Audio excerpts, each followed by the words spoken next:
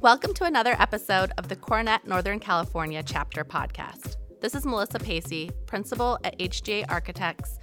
Our podcast today features the two Coronet Northern California 2018 honorees, Bob McIntyre and Jay Bechtel. I'm pleased to be sitting here with John Lucas, Vice President of Global Real Estate and Workplace Services at Juniper Networks, and our current Northern California president. Hi, John. Hi, Melissa. How are you? I'm good. How about yourself? I'm doing great. And hello, everyone. We're here to introduce the 2018 CRE Award Honoree podcast. It was just a few weeks ago when we gathered at the famed St. Francis Hotel in San Francisco to celebrate for this year's CRE Awards Gala. And what a fabulous event it was. I believe we had a record crowd of over 700. Absolutely. And what a fantastic event. It was just time-honored and a fantastic event for everyone, I think. I totally agree. What was your favorite part of the event? My favorite part about the event was really seeing the honorees. The evening is such a wonderful evening for the honorees, to see them, to see all their past work, to see all their connections with industry professionals, to see their families. I think it really highlights the honorees themselves, and everybody gets a really good feel for what they've done in our industry. I totally agree. And I couldn't be more excited that we have the honorees both here with us today. Yes, we have Jay Bechtel, Real Estate Project Executive for Google, and Bob McIntyre, founder of Nova Partners, president for 25 years, and recently happily retired. Thank you both so much for joining us here today. And Jay, thank you for hosting us as well. You're very welcome. So I wanted to start in with some questions for both of you. I wanted to start with you, Bob. Could you tell our listeners about your first job? Well, my first job was delivering newspapers. I grew up in the suburbs of Boston, and I had a paper route before school, and I delivered the papers from my bicycle. I had to ride down a big hill in the hot and cold weather, ride up with my load of newspapers, and Boston's very windy, and you have to put the paper, you can't just fold them and throw them on people's lawns. You had to get off your bike and put them behind everyone's door. So I did that for quite a few years, and that got me my start. And I think my entrepreneurial spirit really came out the time when I had a lot of people who would leave me the exact amount, 56 cents for a week's worth of newspapers. And I unilaterally decided to raise the price to 60 cents because I got annoyed that they couldn't tip me 4 cents. I never got caught for that, but I wasn't properly authorized. I love that. How do you think that experience has influenced your career?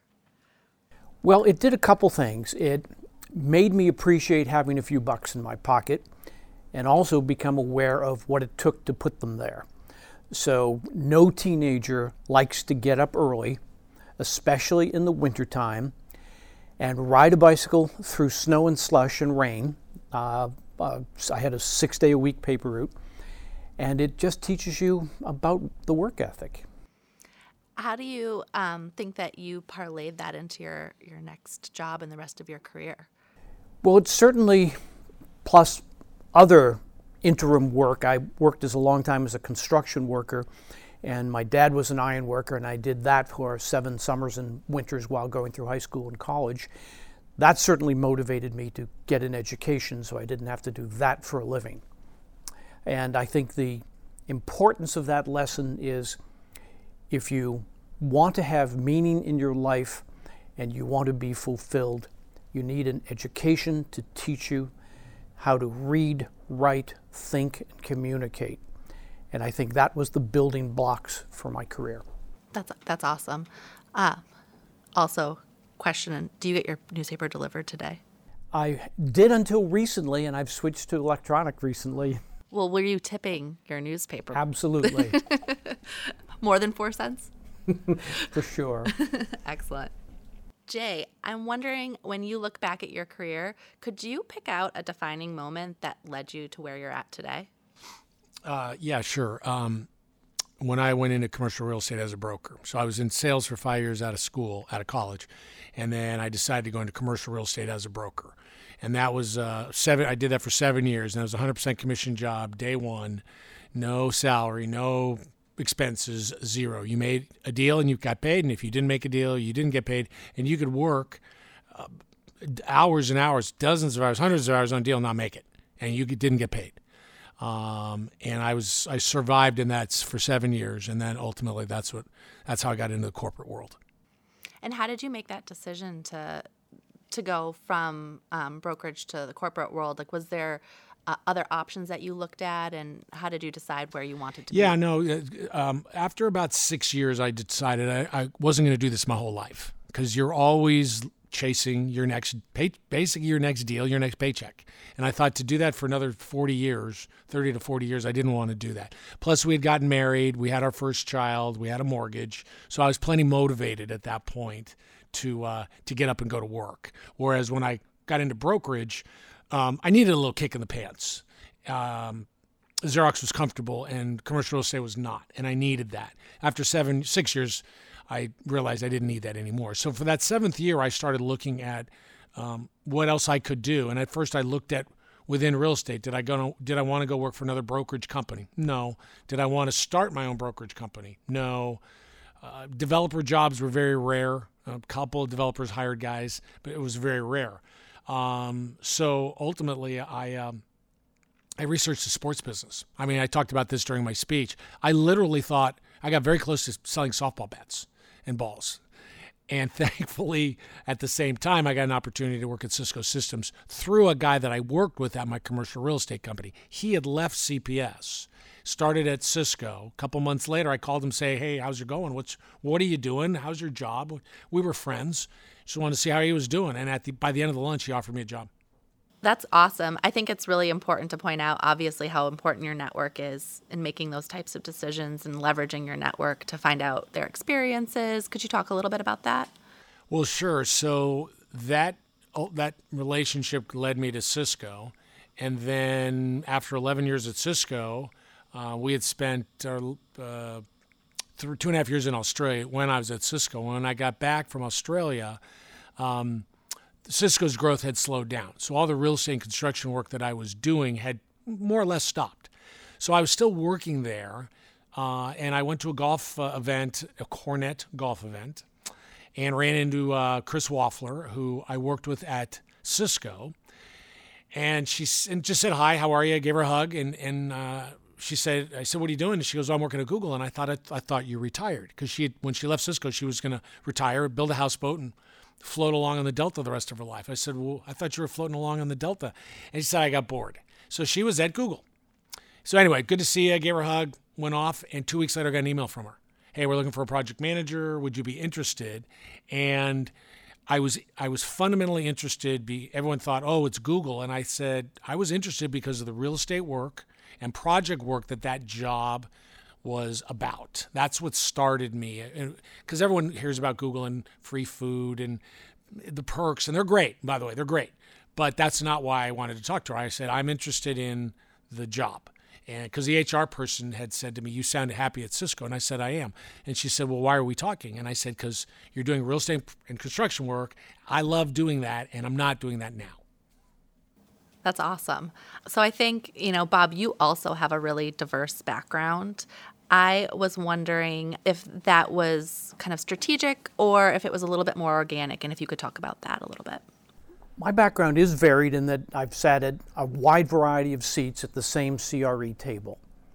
I've been the construction worker, I've been the general contractor, I've been the corporate real estate executive, been the real estate developer, and most recently and finally been the partner of starting a project management, construction management firm. And I've liked it that I've been in the same industry for my whole career.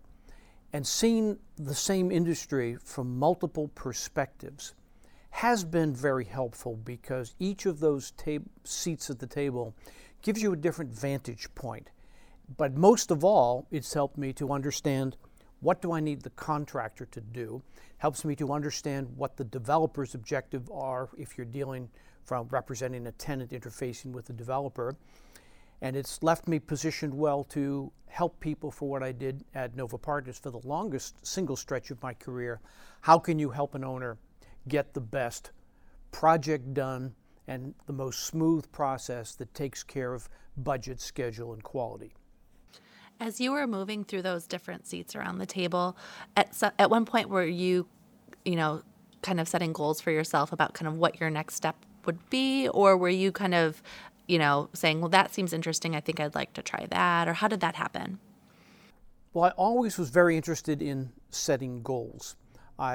Immediately after undergrad, I went to work for general contractors.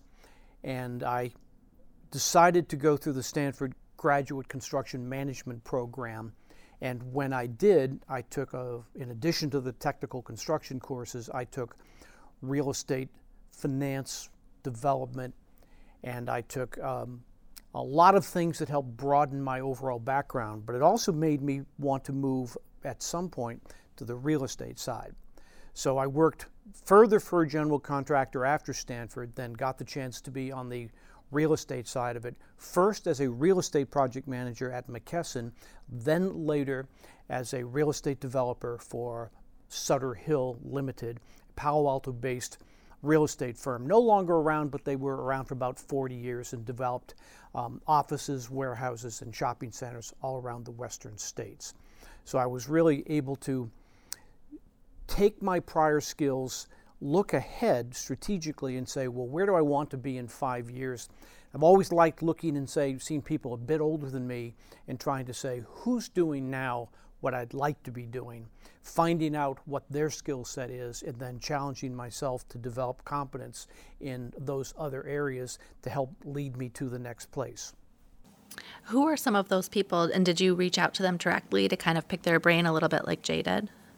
Well, certainly. I had one person I'd learned from who's very close to Jay's past, but I took a number of lessons from Dennis Chambers. And I thought that Dennis exhibited a strong work ethic, challenging, requiring his people to show up at 7 o'clock in the morning. Not 7:01. Every 7:01 day. you're late. You're late at 7:01 and you had to kick money in with your fine to go into the party fund, if I remember that correctly. And so I think from Dennis's attitude, you learn, if you want to get stuff done, get up and get to work. And I had the president of Sutter Hill was Mike Couch, and he was a great administrator. And I found that I'd learned lessons from him that when I was the president and CEO of Nova Partners, I took a lot of what I learned from him, where he was a great communicator, and brought that over to creating a filter in my head of all the things we've done, and then saying, well, which people need to know which things? And so he was a good mentor for me, and there have been a number of others along the way. Excellent. Jay, what so far have you felt like is the biggest success you've had in your career? Yeah, so let me add to what something that Bob just said about perspectives. When I was at Cisco, I was building a 6-building, 700,000 square foot project, and one of the guys on my team was a facility manager. And frankly, I thought he was kind of a pain in the neck. He was constantly commenting on all kinds of stuff that I was like, this is none of your business. You're slowing me down and all this kind of stuff. One example where there were a lot of fountains being designed into the project. Well, fountains are notoriously unreliable. They break, the pumps break, they're constantly being fixed. Well, he was a facility manager. He knew, sitting at our design meetings, he was going to have all these fountains to fix. Years later, I'm a facility manager in Australia, and the light bulb went off. And I thought, wow, now I get it. Now I'm in that job. I got to fix stuff that somebody else designed and built and maybe didn't think about the maintenance side of it. So it was great. And when Bob said that, I wanted to just say it was great to sit in that facility role. And then when I came back as a project manager and I'm building things, that facility perspective I thought was great, because architects at times can design things that are not practical, and they don't think about that element of their design. So I thought that was, when Bob said that, it made me want to comment like that. Yeah, almost a little bit like reverse mentorship. Yeah, it was. I thought, wow, now I've got that guy that I thought was a pain in the neck. I'm that guy now, and I'm going to make those comments. But again, it helps to the overall design of the project. Yeah, absolutely. And outcome. Jay, what so far has felt like your biggest success in your career? Wow, great question. Well, the first real estate deal that comes to mind right away is Moffett Place. 2 million square feet. We think the largest office deal ever done in California. But I don't know if anyone keeps records of that kind of stuff, so I don't want to say it is, but certainly one of them. And again, a lease. Apple's new project is 3 million square feet, and there have been other projects. You probably built more than 2 million feet with your deal with Sobrato. But those are development projects. This was I want to be a little careful. It's the largest lease. I mean, we started with, it's a 6-building project, and originally we were going to take 3 of them. One day, Dave Radcliffe, Google's vice president of real estate, construction, workplace services, John's counterpart here at Google, came by and said, we need all of them. Get them all. There were 6. It was a total of 6 buildings. So it was 2 million square feet. From a transaction perspective, that'd be my answer. And I think that a lot of maybe why that feels so significant to you is there was a lot of challenges along the way. Could you talk a little bit about that and what you did to overcome those things? Yeah, I mean, John knows this, Bob knows this. There's challenges on all your deals. Didn't think of it as a challenge. It's just huge. It was gigantic. 2 million square feet. Just the enormity of it was really why I said that. Sure, there were challenges, but I don't think any more so than a lot of other deals I've worked on that just weren't that big, but you still have the same, legal issues. And in a lease, that's primarily what you're dealing with, are all the legal, getting the attorneys to resolve things, get it done, as opposed to endlessly arguing their individual legal position on the point that from a landlord's perspective, they're going to argue one way and the tenant's going to argue the other, and the lawyers just start stalemating on stuff, and you got to plow through it and get it done. But at some point, all transactions have that issue. Right, and it's a little bit, you kind of getting in there and helping each see the other's perspective. Oh, you have to. Yeah. Oh, yeah. There's no way. I've said this a million times. If this is going to sound terrible, but I'll say it anyway. The lawyers could kill every deal you work on. If I let them run the deal, I'm sure John, and Bob would agree. If the lawyers ran the deals, they'd ultimately stalemate on their individual side, their positions, and they could never get to consensus. And you have to step in and say, and get through the issue. My favorite thing to say to our lawyers is when they start arguing these really, at times, obtuse points, how many times have you seen this happen?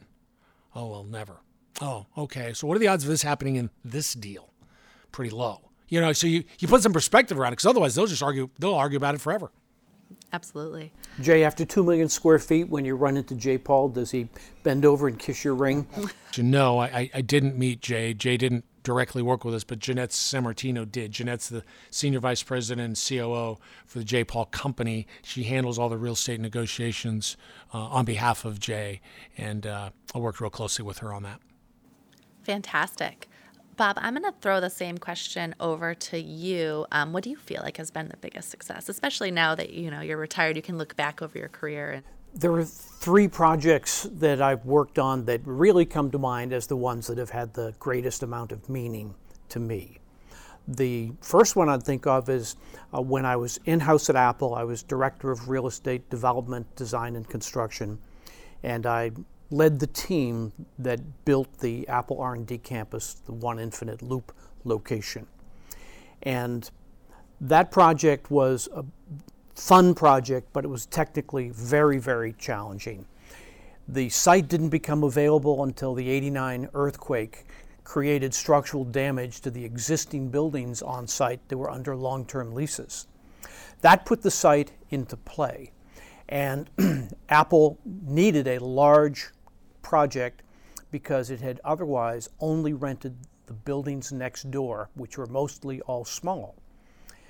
So the project required demolition of the existing buildings, long-term lease from Apple, a joint venture with Sobrato.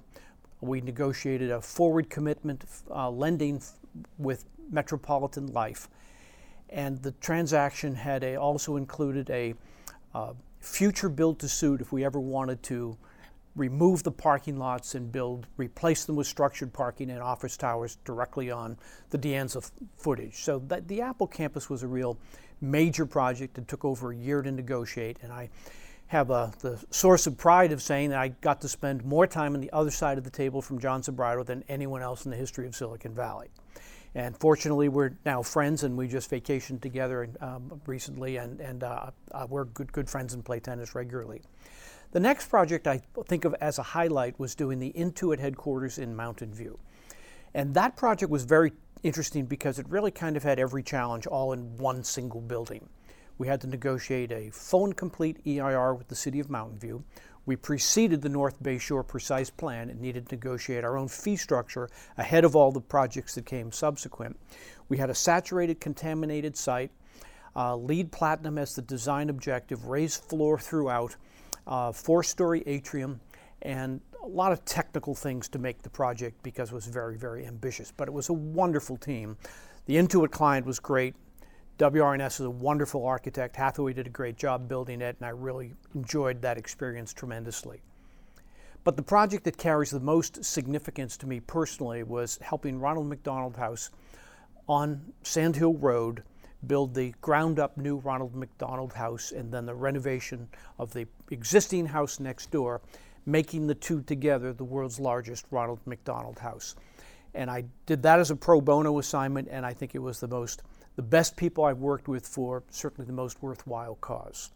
How did you get involved with Well, Ronald? hang on. Since Bob got to talk about 3 projects, you made me think of a second one that I wanted to talk about after J. Paul, which was my first significant transaction as a broker, because that got me over the hump. I was broke, and, well, not broke, but pretty close. And I sold a 120,000 square foot building to Ashton Tate, software company back there in the late 80s, and that got me over the hump. I made enough money that I could pay my bills, I could sleep at night, and I bought my first house. In fact, the house we live in today, I bought from that transaction. And that really got me over the hump. It got me our first Top 5 award, which is a sales award at CPS. So that was, I had to think of that after you rattled off 3 projects. Did you get a cube next to the window? No, it didn't change my desk. You know why they call brokers brokers, right? No. Now you do. Yeah. Yes. Okay. Yes. You're either broke They can or be you're broke. not broke. Yes. So, Jay, do you have a third? No, thanks. Too bad. No problem. Okay. Bob, so you mentioned Ronald McDonald House. How did you get involved with them? I know you mentioned pro bono, but was that something you were already involved with, or was it through the project that you got involved with the organization? It was through the project. Brad Lyman had contacted me and said they need some help. And at first, I was really approached just to be an advisor and come to a few of their key meetings. But I saw that they needed more, and it was something I enjoyed. I lived nearby, and so I just really jumped in all the way. How do you think that involvement contributed, maybe to Novo Partners and your career afterward? Well, I think the real contribution was at a personal level to do something that was truly meaningful and was helpful to people who are in a gigantic personal crisis. So I benefited a lot from devoting part of my workday to helping someone other than myself. And it was great to be on the team because as the new Packard Hospital is opening, they just did not have enough places for the families to stay, to be near their kids, because they serve kids from all over California and because they do heart and lung transplants and help children with very severe cancer issues. And the families need to be together and their siblings. So it really was more personal than it was to my corporate career.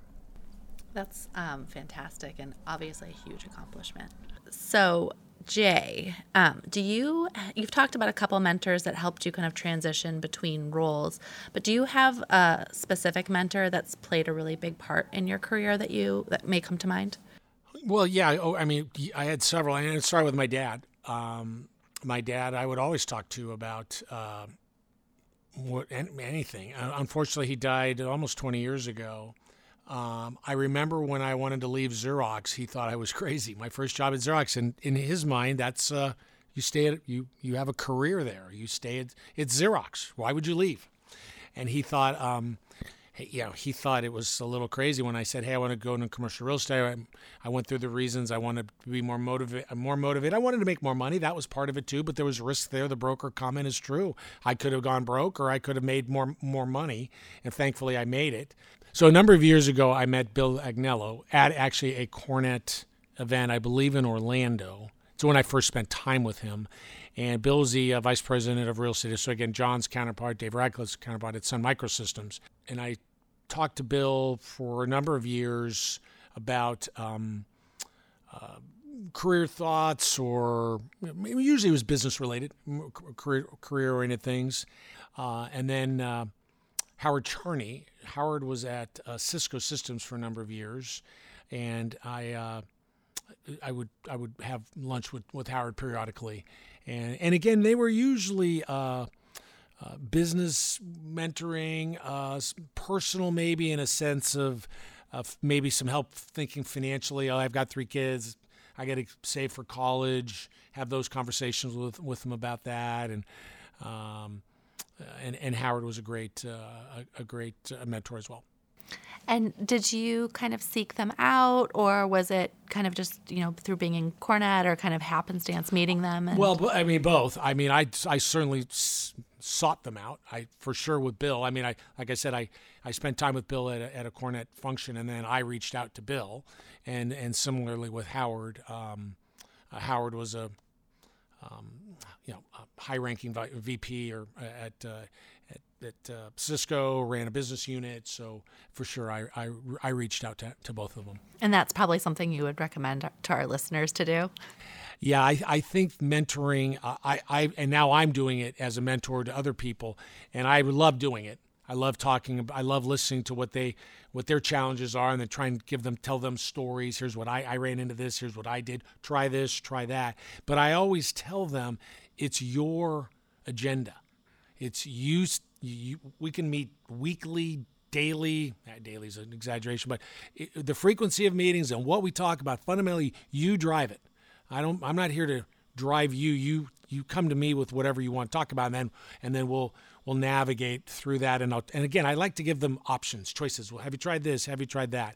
And but I always put it in their court. It's you're driving this. You set when do you want to meet? You tell me. I'll give you some. I like the mornings are better because I'm not as busy. And give me a couple of dates, and we'll figure it out, and we'll go. But you're in charge here, and I think that's important in mentoring. I think the mentee expects the mentor to tell them what to do. No. Unlock the secrets. Not at all. It's not about that at all. Tell me what you want. Tell me where you're struggling, and then that's what gets it going. So I'm part of several mentoring groups. ULI is one, but Cornet is one as well. And Cornet's program has been. A lot of times I will get a request from so I put myself out there as a mentor, and then I'll get communication, typically an email from somebody that says, they've read about me. Would you be my mentor? And that's how it starts. So yeah, I think Cornet's program is relatively new, and but so far it seems to be working because I've gotten a number of requests. So I think how they're doing it is getting the word out. So that's working. Yeah, and I would add that that whole process is a great one. Mentees sign up for the program. They go through a speed dating process where they meet the mentors. Speed networking. The speed networking process. That's no right. dating. Okay, you're right. Speed networking. And then they kind of get to choose. They get to put in their first, second, third request for a mentor. So they kind of get to align themselves with who they think they would be the most served by with the mentor, and then they get assigned a mentor. And then it takes over from there, which is great. In the Cornet example, most of the mentees they're not local, so I haven't physically met them. It's been over the phone. Oh, I see. Mm-hmm. But no, John, to your point, the ULI program is local. Yeah. So there I've met, and we meet as a group. But that was another thing I did. I told that group, we can do this one-on-one. And sometimes it's hard in a group to talk about your deep, dark secrets that you really want to talk about. So I told them, I said, we don't have to do this always in a group setting. You can contact me individually, and we can do this one-on-one. And a couple of them have done that. That's fantastic. And awesome. So there's lots of ways to do it. Yeah. Well, and I know here locally, the young leaders have the program, which I think has kind of grown to be similar to the ULI program. And then globally, we have the Cornet program, which you've been taking a part of, which is fantastic. So you're both total rock stars, clearly. That's why you were honored this year. But I'm sure there has been at least one moment in your career where something hasn't gone exactly the way that you wanted or hoped. Could each of you talk about one of those types of moments and what you did to overcome that? Well, I can jump in on that. And I didn't think Bob had any answers. I thought he'd just be silent. And when I was at Sutter Hill through the 80s, a real estate development, and I worked on reasonably large ground-up office and industrial projects in Fremont and Silicon Valley. But come the latter part of the 80s, the real estate market had grossly overbuilt to the marketplace. At that point, there was like 40 million square feet of vacant buildings in Silicon Valley alone. My skill set at that point was being a real estate developer. I had worked to acquire projects, to build them, to finance them, to lease them, and to sell them. That skill set suddenly wasn't needed. And I was in maybe about 37, 38 years old, had 3 kids, 1 a baby, and a mortgage that was in a pretty big obligation. And Sutter Hill went away. Sutter Hill got bought by a bigger company, and they decided to liquidate things. So I had to run around and look for a job when no one needed someone to be a real estate developer. And the position I found was to go to work for Apple. Apple wanted to hire someone who could help them to build a major ground-up project. They had people that were good at leasing things that existed. But I didn't immediately find that job, and I had to look around and figure, well, what am I going to do? I kicked the tires with a couple other things, but that certainly was a time where when you have a lot of obligations and you don't have a job, that is a very precarious place to be. So that's the kind of thing you have to go through. You have to expect it will happen during your career, and you need to be sure that you've built a skill set that someone wants. And you need to have made yourself into the kind of person that an employer wants to hire. How do you do that? You need to, when you have issues in your job, you need to be able to go to your manager and say, I've got this issue, but go with, here are my thoughts about how to address it. What do you think? You don't want to be going to your manager just with problems because you become a problem to them. Think things through on your own, get advice, and go to your manager with the thinking done and see if you can help lead them to the place you want to go. Yeah, let me chime on to that. My favorite contractors are ones that do exactly what Bob said, which is, hey, we got a problem, but here are 2 or 3 ways to solve that problem. My favorite guys to talk to on construction jobs are the superintendents, the guys with the flannel shirts on and the work boots, because there's no salesmanship involved, and they're in the trenches building it. And when we have a problem and there's some constructability issue, they've run into something that is, Jay, what do you want to do? And I'm like, you tell me. And they come back with 2 or 3 ways to solve it. And same for my attorneys. Same exact example. They'll bring some massively complicated environmental problem and go, what do you want to do? Like, well, you're the attorney. You're the expert here. You tell me. And give me options. We can go this way. Well, what happens? Go through that. We can go this way. Here's what happens. And I like that. I think Bob's comment is absolutely right. And I think that applies as well in the workplace as an employee. Yeah, I got a problem to my boss, but here are a couple of ways that I think we can solve it. And that approach will then get you through that, and that gets you in good standing with your employers as well, with your bosses. They don't look at you as a problem. It's like, yeah, we're always going to run into something that's we need help with. But and then that gets you into the strategy thinking.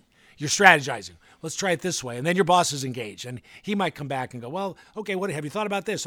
And that's all you want. You want all that back and forth. You'll get to your solutions that way. And I love it. I love that. I love a good argument. I think it's fantastic. I love getting all the different perspectives on stuff. And you don't have to always agree, but I really think you get to your best outcome. It's got to be respectful, right? You're not going to be, oh, that Bob, he doesn't know what he's talking about. You're not going to get that Jay, he's an idiot. It's good, constructive, smart people back and forth. There's pros and cons to all these scenarios, and you weigh them all out, and you ultimately go, okay, this is the one we're going to go with, and then you go. And I think it's great. I love doing that. Gets a little tense sometimes, maybe, but I think it's fun. I'm going to add to that. One tenet that I've always used in my career is connections, conviction, courage, and composure, which is kind of what you're talking about, is connecting with people to work together. We're paid to think. We're paid to think.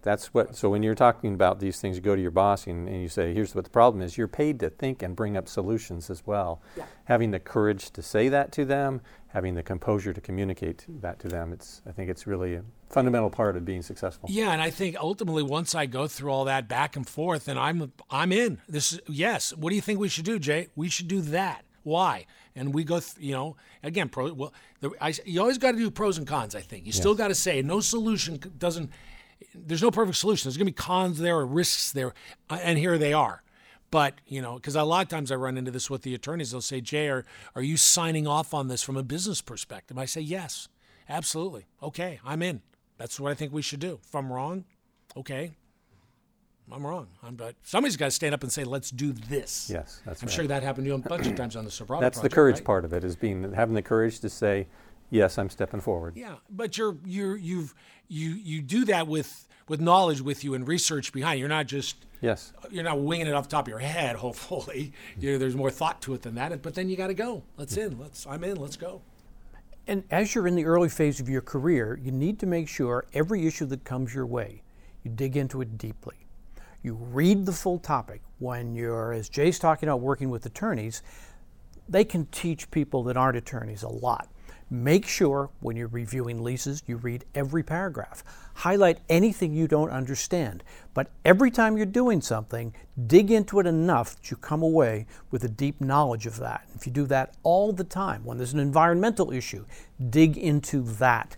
And the more that you read and learn, the more you can accumulate knowledge across the full broad spectrum, because our real estate and construction world has a ton of depth in it. And we're all knowledge workers, so the more knowledge you can accumulate, the more you're in situations where you can apply that knowledge. And I always try to think of my goal across my career is, you can't ever set as the goal to be the smartest person in the room on every topic, because there's so many. But if you try to be the second or third most knowledgeable person and try to build up, read that title report so you understand what is in a title report. Know what an Alta survey is and what all the symbols are so you can review it.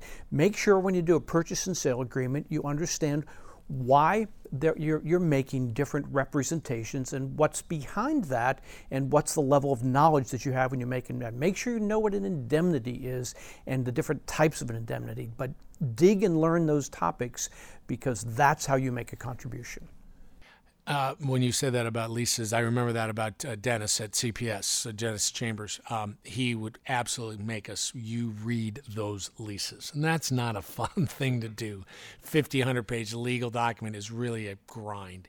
And that's what we used to do. We'd read them, we'd highlight them, and we would make sure we didn't tell our clients we were attorneys. But on the other hand, you had to have a level of knowledge on these issues. And when you said that, it made me think about Dennis was mandated. We had to read our clients' leases when we were doing deals for them.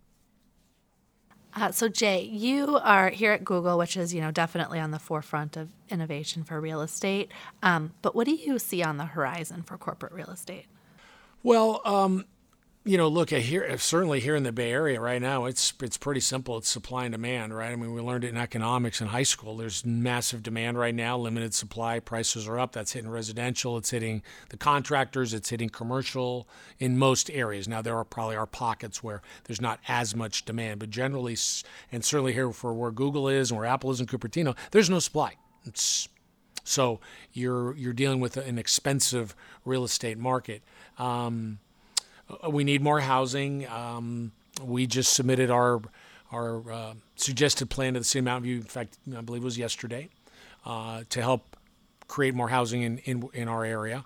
The city will study it now. That's the next step. And there's a lot of talk about driverless cars, how that's going to affect real estate longer term. You should be designing garages today, for example, that can be converted into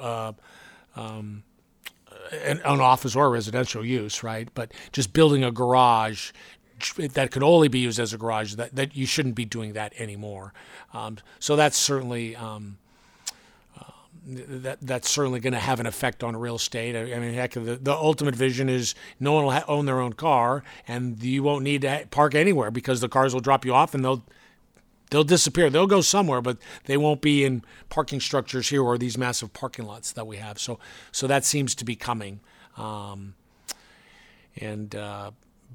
But as far as Google's concerned, fundamentally, we're still growing. We're hiring people, and so our continued activity is going to continue is continuing. Excellent. So you've both had quite a bit of involvement in CoreNet, and we've touched on that throughout the podcast. But I was wondering if each of you could kind of talk about your specific involvement and how you feel like it's contributed to your being here today. I think the involvement I've had with CoreNet has several different sides to it. Certainly the easiest thing to do is to participate in the chapter meetings, and they rotate around geographically. So I found anytime I have the chance to do that, I'd like to go because it gives you the combination of an educational opportunity due to the content of that month's topic, and it gives you the networking opportunity to meet and get to know the people in the industry. When you're on the service provider side, it's really nice to meet the client candidates before you show up for the interview. It makes you come to an interview much more at ease, and you're just better equipped for things. Then at the national conference level, I think that there you get to meet the entire industry, but you still feel an affinity for the local people. But there's always, at the national meetings, there's always a Northern California chapter meeting, so you get to meet the locals at that time. But you get a greater depth of content and more experts, so I think it's a wonderful educational opportunity. I've presented a few times, not recently, but in the past I've presented at some of the national conferences, and I think that really forces you to think of a message with broad appeal. And you're on the stage, so you've got everybody watching you. It forces you to really be sharp and to know your topic. And it really helps you to develop your public speaking skills because the stakes are high. So I feel like I've gotten a lot out of the CoreNet Global, and I make it a point to evangelize for them when I can. So my involvement goes back to when CoreNet was IDRC, and probably for you as well, right? Yeah. So I've been going, and like Bob, I've gone to my involvement was always at the national summits, and they used to do two a year. So I would go to those. That's how I talk about Bill Agnello. Even though Bill was local, I'm pretty sure I really didn't spend much time with him until I was at a CoreNet. I think we were in Orlando. So going to those, so building that network and realizing there are a number of corporate. I remember when I was talking about when I left CPS, when I was thinking about other real estate jobs, I talked about other developers, other brokers. It really didn't dawn on me until I actually was having lunch with my colleague who was at Cisco that there was a whole world of Bob McIntyre's. And I didn't, for whatever reason, didn't think of that as a career. And all of a sudden I'm like, wait a minute, there are lots of people on the inside of these companies doing these jobs. And so meeting them, and then you're sharing war stories. I always enjoyed that. Predicting headcount, every high-ranking executive at every company, how do you get in? And a lot of our issues are caused by inaccurate headcount forecasts, too high or too low, right? It's never accurate. And so, well, John, how do you deal with that? Well, as you learn, there's no magic answer here. Every company, to some degree, deals with headcount forecasts that aren't real accurate, but that affect our jobs. Bottom line, how much real estate do you need? Well, the first question is, well, what's your headcount plan? And the vaguer the answer gets, the harder our jobs become. But then you talk to other people and you realize that, well, how are you guys doing it at Juniper or Apple or whatever? So you always found that valuable. And then I went through the MCR and SLCR programs. And what I always found interesting in those, they're educational, sessions, but everyone wanted to know what Cisco was doing or everyone wanted to know what Google was doing. So I would a lot of times realize that what we were doing and Silicon Valley usually was at the leading edge of what the rest of the world wants to do or talk about was already happening at Apple or Google or Cisco or wherever we were. So to wrap up, you guys have both been extremely accommodating, giving us tons of personal stories today, and we really appreciate it. But if you could each give the listeners one piece of advice, what would it be? I would urge people, particularly those early in their career, to find one or more good mentors, to always be comparing yourself, not as much to other people, but compare yourself to who you were yesterday and work today to make yourself better than you were yesterday. You can get caught in a trap comparing yourself to other people, and you can find that there's always someone who's done better than you are, someone who's risen faster, makes more money, and you can make yourself unhappy. You need to compete against yourself. Make yourself the best one person that you can be. Confucius.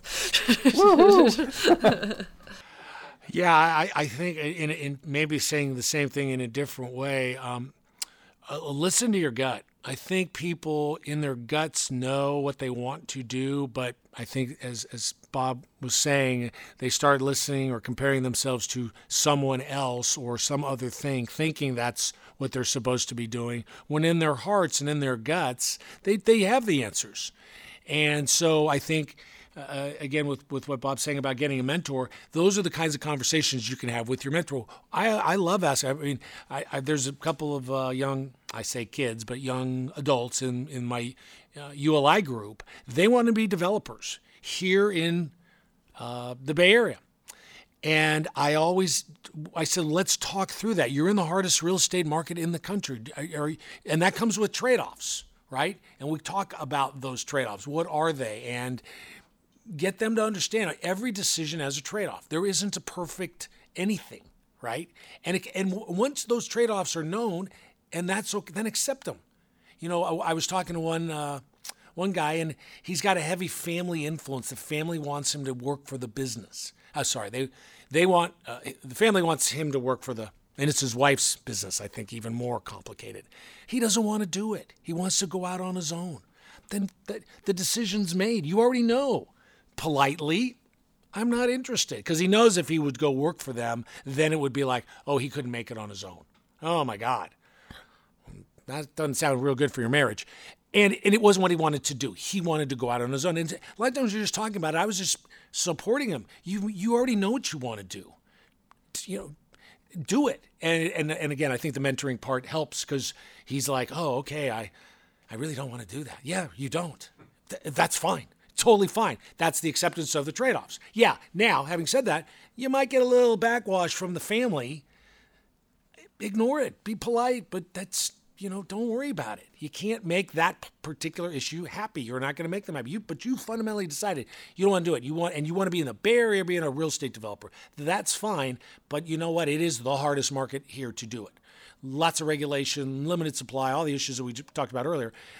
And if that's your trade-off, then fine. But then don't get ticked off if a local government bogs you down in regulations, or you can't find a piece of land, because you're in a market where you're going to run into that all the time, and you have to accept that. So I think those are similar things. What Bob was saying is just trust your instincts, trust your guts, and a lot of times you already know what you want to do. I'd like to offer two other pieces of advice to the young listeners on the group. You like things in threes, don't you, Bob? The first thing is develop an elevator speech. Know how to introduce yourself in a 30-second version, a 2-minute version, a 5-minute version, so that you can tell someone who you are, what you do, and where you're going. You need to have that. Next, you really need to learn how to ask for a raise. To ask for a raise, you need to explain why what you do adds value to your organization. And you need to be sure that you don't err too much across your career on being overly agreeable compared to being appropriately aggressive. You need to find the right balance point. I urge lots of people to keep a list across the whole year of things you've done that you think have help the organization perform better. You have to prepare for your review, and you need to go in with what your accomplishments are and make the case why you should get the money you want, and you should be soft-spoken, but you should offer solid reasons that show what you've done, and don't be afraid to let your company know that you have options. And I think that if you develop your introduction and develop how to get fairly compensated, you'll have a more satisfactory career and you feel a lot better about yourself. Yeah. Okay. Now I want to add on, and I think that's a great comment. And don't worry if the answer is no. It's always okay to ask. I remember it made me think of when I was interviewing here at Google. I was leaving a lot of stock options behind at Cisco, and when the offer came in, I ultimately said, "Can I get more stock?" And ultimately, my boss said, "I'll let you talk to the CFO." And my wife couldn't believe it. She's like, "You're really going to ask?" And I said, "Sure."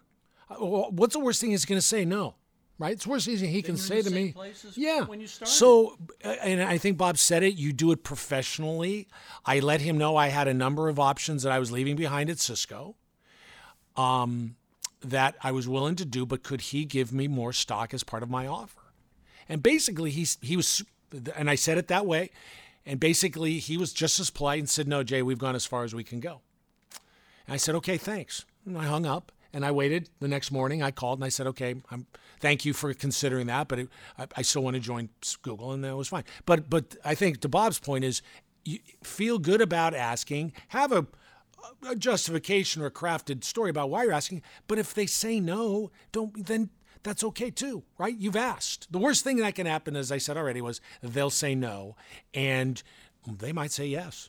And a lot of people are scared. I think, Bob, was what your point is. A lot of people are scared to ask for the raise. Oh, I better not. I better wait. They'll offer it to me. No, if you feel like it, go for it. Give yourself a thing. And again, the worst thing that happens is they'll say no. Okay, that's okay. You might get a surprise yes. The other thing I was going to add was LinkedIn.